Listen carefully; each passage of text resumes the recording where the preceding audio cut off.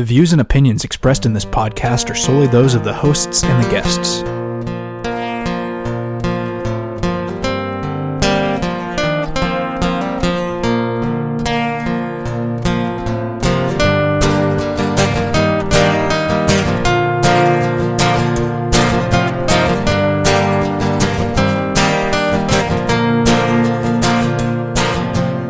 Welcome to Kirksville Weekly, a podcast exploring the people and issues that impact the city and its residents. And now your host, Ethan Gable. Thank you for tuning in to the inaugural episode of Kirksville Weekly. We have a great show for you today. We have an interview with Jessica Parks, the owner-operator of Take Root Cafe, as well as a candidate for the upcoming election for Kirksville City Council. But before we get to that interview, let's talk about some things that made headlines last week. 1. Government shutdown over. For now. On Friday, President Trump agreed to end the longest shutdown in United States history for at least the next 3 weeks. A deal was reached where federal employees would be going back to work with pay, but no money has been designated in that deal for Trump's border wall. Instead, over these next 3 weeks, Trump has demanded that Congress fund his wall, essentially. If a deal isn't reached up to his specifications by that time, it looks like we'll be heading into another government shutdown. Now you may be saying, what does that have to do with Kirksville and local issues? Well, if you ride the Oats bus, specifically from Lancaster to Columbia, you felt the impact of the government shutdown as they restricted that from being a Monday through Friday service down to a Tuesday only service. Now, as of the time I'm recording this, it still is just a Tuesday only service, but hopefully for those of you that ride the Oats bus, they will get that expanded back from Monday through Friday. 2. Also on Friday, the superintendent of Kirksville R3 schools announced his resignation. It was approved by the school board last Wednesday night that Dr. Damon Kazire would be resigning at the end of the school year effective June 30th, 2019. Dr. Kazire has been the superintendent of Kirksville R3 schools for 5 years, and based on the press release in the Daily Express, it sounds as if he will be looking for another job. Didn't sound like he was retiring for good. Sounds like he wants to continue on in education. He just would no longer be the superintendent of Kirksville R3 schools. So that position is open, and it'll be interesting to see who takes the reins. 3. The candidates for the city council election on April 2nd have been announced.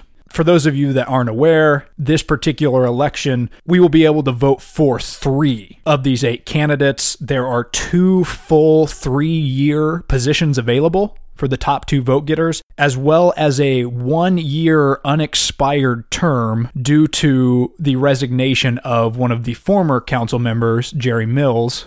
So the person that receives the 3rd most votes in the April 3rd election will take his unfinished term. Those announced running, Zach Burden, who was actually appointed to fill the unexpired term of Mr. Mills, Chuck Long, also an incumbent, Jordan Weichelt, Kevin Alm, Steve Reiser, Donald Smith, Daniel Joyner, and my guest today, Jessica Parks. All right, Jessica, thank you for joining me. If you can go ahead and tell our listeners a little bit about yourself. Yeah, I'm Jessica Parks. I'm running for Kirksville City Council. So I'm the executive director and founder currently of Take Root Cafe, which is a nonprofit pay-what-you-can cafe. While you're here, and speaking of Take Root, how has that gone as far as you opening that up in Kirksville and as far as your mission is concerned? Yeah, I think it's gone really well. One of the things initially when we first were getting ready to open and had this concept, because it's a really unique concept, there's about 60 pay-what-you-can cafes across the United States, but comparatively that's a very small number to a regular for-profit restaurant. And so when we brought this idea to Kirksville, a lot of people were skeptical. They thought people would take advantage of us, that people wouldn't, we wouldn't make enough money or people wouldn't donate enough to support it. But what we found has actually been the complete opposite. This town is really generous. I've never lived in a place where more people volunteer and are service oriented than here. Like, it seems like almost everyone I know is on 3 boards and they do volunteer work. And I mean, it's just amazing. People were very supportive of the idea and continue to be. We've been open for 2.5 years now. So it's been really exciting to see it go that far. And I mean, it doesn't appear to be going anywhere. So people donate above and beyond the suggested amount for meals often. The biggest struggle sometimes for us is trying to get low-income people to come in. And so that's been our biggest, over the last few years, our biggest outreach has been to specifically low-income people, to make sure that we really are feeding everyone, that it's not just a place for people who can afford the food we serve, which is a lot of it's local, organic, and non-GMO, sourced from farms that raise their animals ethically and humanely on pasture, things like that. So it's not just for people who can afford that kind of food. It really is for everyone. And sometimes that takes some education and slowly introducing different, people aren't used to eating kale. Like, they're not just going to come in and get a kale salad. So we've adapted our menu and changed it over the course of that time to try to have more Missouri-friendly items, but then also stay true to serving healthy food as well. So I've heard people come in and they'll try our Cuban pork sandwich, which is pulled pork. I mean, it's everyone, if they eat meat, loves it. And that'll be their staple item over and over again until one day they branch out and try, one of our vegetarian dishes or something different, like our falafel sandwich. And all of a sudden they're like, oh my gosh, this is so good. So it's little things like that I'm excited to see, people trying new things and hearing stories from people that it has impacted either their health or that they just appreciate that they can get a meal here, whereas they wouldn't otherwise have access to the food we serve. That's cool. Mm-hmm. That's fantastic that we have that in our community. So I'll get down to brass tacks here. Why are you running for city council? So one of the things that I already talked about that I really do love Kirksville. I didn't expect that this would be the place we call home because I'm not originally from Kirksville, but we kind of fell in love with the community here, with the people here, and I really just want to see Kirksville thrive. That's like one of my main goals. With Take Root, that was our larger vision, to see a more compassionate, thriving, economically strong community. And that's kind of the same reason why I'm running for city council now, is that I want to kind of expand that reach and not just do it through the avenue of food and supporting our local farmers and things like that, but I have an impact in our local government. And so I really believe that people should have a voice in their local government, and we should have active council people that respond to the needs and desires of the community. And so that's one of the things I really want to do with my campaign in the next few months, but also if I get elected, that I really want to be an accessible and active council person, that people can feel comfortable coming to me with their concerns, with issues, with projects they're excited about. I would love to see more people say, I'm really passionate about this, or our water supply, or our roads, and be a participant in our community, in our city government. And I think that's possible. So that's what I'm kind of excited about. Kirksville has been growing. We're in this somewhat of an economic boom within the last few years. Are there any specific priorities that you would have or have that would continue that? Yeah, some of the projects that I'm currently pretty excited about that we are doing and working towards. One of the most recent things is the Kirksville Integration Coalition, or KIC. It was formed, kind of led by Ashley Young, who's our assistant city manager, and it's to integrate the incoming African populations into our community. And I've really loved the efforts that they've been working with the school districts and the police department, and I want to see more of that integration and cooperation with everyone in our community. Another thing I'm really excited about is the new Parks and Rec Aquatic Center they're building. I really appreciated how much of an effort the city put towards listening to people and what they want to see in an aquatic center, and that they actually took those ideas and then now they're implementing them. One thing that unfortunately that doesn't include is a community center. They decided that with the current budget that they couldn't afford to do the community center with the sales tax that they got for that. So that would be something I would still like, if I was elected to council, I would still like to see and figure out a way to have some sort of community or convention center, because that, I believe, is a needed thing in Kirksville. The only spaces currently that are really large enough to hold like big conferences or conventions or meetings are Truman and ATSU. And so it would be nice if there was a space that was maybe separate, or like maybe downtown, because I also love downtown, something like that people could use as a gathering place. And then the last one is downtown revitalization. I'm the vice president of the board for the Kirksville Downtown Improvement Committee, and I've been involved with them for the last few years, and we just got a grant through Missouri Main Street Connection. And so we're an official Missouri Main Street partner city now. And with that grant, they basically provide 2 years of services to help the Kirksville Downtown Improvement Committee develop into a stronger organization and really be able to address kind of 4 key areas of downtown revitalization. One of them is beautification.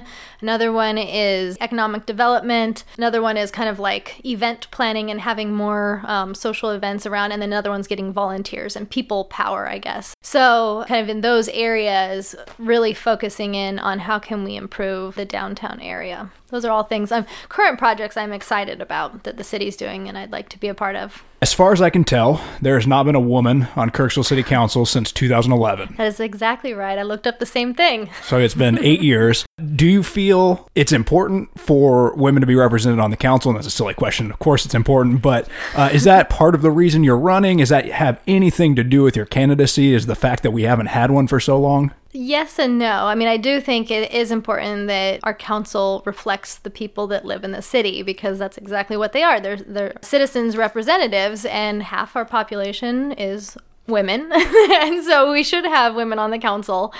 One of my friends actually was the one who kind of came to me. She was thinking about running, but she wasn't quite sure if she had the time. And she was like, I really would like to see a woman on the council. So part of it was other people's support and desire to see a woman running. But for me, it's just something that I've always kind of thought about. It's been in the back of my mind for a few years now. And so there was a little suggestions and support from others that finally made me decide to run. This time around for city council, there seems to be an inordinate amount of people running. Do you have any comment or thought on why that would be? I don't want to put you in a position to talk ill of anyone, but do you feel that there is something lacking in the current leadership of the city where so many people feel compelled to run, or is it just because it's an exciting time in the city and people want to be involved? What's your thought on that? Yeah, that is interesting, because in the past couple of elections, like the last one, there was only 3 people running. There are 3 spots open. So I think that's probably part of it. The fact that there are more spots open than there have been in the past. So I think maybe more people think, oh, maybe I have a shot now at getting elected because there's more of a chance. And so I think that's part of it. I do think there's a lot happening right now in the city. I think some of it's positive and some of it is negative. I have heard from people, not from personal experience, that there's some frustration in how the city is being managed. I'm still gathering information. From what I have gathered, the city council, city manager style of government is what we currently have. Some people are frustrated with that style of government from citizens, and I don't necessarily think there's a flaw in that style of government. I think it actually works quite well if done correctly, that you can kind of lean on the expertise of a city manager and the city staff, because they're people that know their fields really well. They go to school, they have degrees in certain areas, whether it be engineering or public works or city planning. So I think that's really valuable to have a city staff and city manager that has that expertise and can carry things from year to year. But then the role of the city council would be, since they are elected officials and maybe don't have as much expertise in areas that the city staff do, but that's their job, is to listen to the community and to listen to citizens and bring those voices to the table. And then I think if you have a correct balance, you're going to have the expertise of city staff, and you're also going to have the needs and desires of the community. And then hopefully that creates a really good partnership. All right, so it's April 2nd. Everyone's in the voting booth, and then we're looking at our 8 options. Yes. Why should Kirksville cast one of their 3 votes for you? What sets you apart? Yeah, one of the things that I guess I can promise to do is that I really want to represent the people. I want to listen to what concerns people have, what issues are important to them. I know the things I'm passionate about, but I don't want to just run on things that I care about. I really want to talk to as many people as I can in the next 2.5 months that we have before April 3rd and listen to people and find out what are those things that they care about and really look into them and bring those things. I can promise to at least look into things, research them. I also understand it's impossible to please everyone, but I promise to listen. And that's one of the biggest complaints that I have heard from people locally is there is this frustration that there's like this disconnect happening that in the past maybe the city council has seemed unapproachable or unavailable. And so I guess I can promise that I won't be. I will be accessible. You know, if someone wants to meet with me, if someone wants to do an interview, if someone wants me to come talk to their group of, you know, friends or community members, like I'm there. I'm like ready to find out what's important. Before I wrap this up, I'll just give you a moment. Is there anything you want to tell the listeners that you haven't said already? One of the things, too, that, so in the context of being available and being active is I really believe that, and maybe this is another reason why a lot of people are running right now, is I really believe that we should have transparency and accountability and integrity in our city leaders. And I really think there's a lot of positive things happening in the city right now. And I think putting a little extra effort in those areas of like, okay, let's listen to people. Let's let it be known what is needed. Because one of the things I was finding as I've been actively doing more research to find out what's happening in our city, what's happening in the county, what's happening with elections, how many people are registered to vote, all of those things. I'm feeling like they're out there and you can find information, but it's not as transparent and easy as one would think. And so again, that creates the image that maybe our council people aren't accessible or aren't available or don't want to hear what people say. Not that they actually don't, it just looks that way. And so I think with a little bit of extra work, we can get to a place of really positive change and positive growth in the city where people feel like they're heard. Let's say someone listening wants to learn more about you or get in touch with you or view some website or something about you. Where can they find you? Right now, I do have a Facebook page for my campaign. So that's Jessica Parks for Kirksville City Council. They can just search that on Facebook. I also have an email address if people want to get a hold of me if they have a question. And that's Jessica Parks 4, like the word spelled out for, Kirksville @gmail.com. So either way, they can get a hold of me through Facebook or email. Awesome. Well, I appreciate the time you've taken to speak to our listeners, Jessica, and I wish you the very best in your election. Thank you so much. In the interest of fairness, interview requests have been or will be sent out to all those running for Kirksville City Council. And before we get out of here today, I would like to share with you a special segment that will likely happen every episode. We have a look into sports from a contributor, the sports writer for the Kirksville Daily Express, Austin Miller. Northeast Missouri has kind of turned into an Arctic tundra the last handful of weeks. There hasn't been a whole lot of athletics going on. But next week, Kirksville's Annabelle Zimmer is finally signing with Truman to play softball on Wednesday at 10:30 in the Kirksville Library. Annabelle, over the summer, had 2 tears in her labrum and missed all but 4 or 5 games for the Tigers this year for softball season. And when she did, she couldn't do any throwing because the tear was in her throwing shoulder.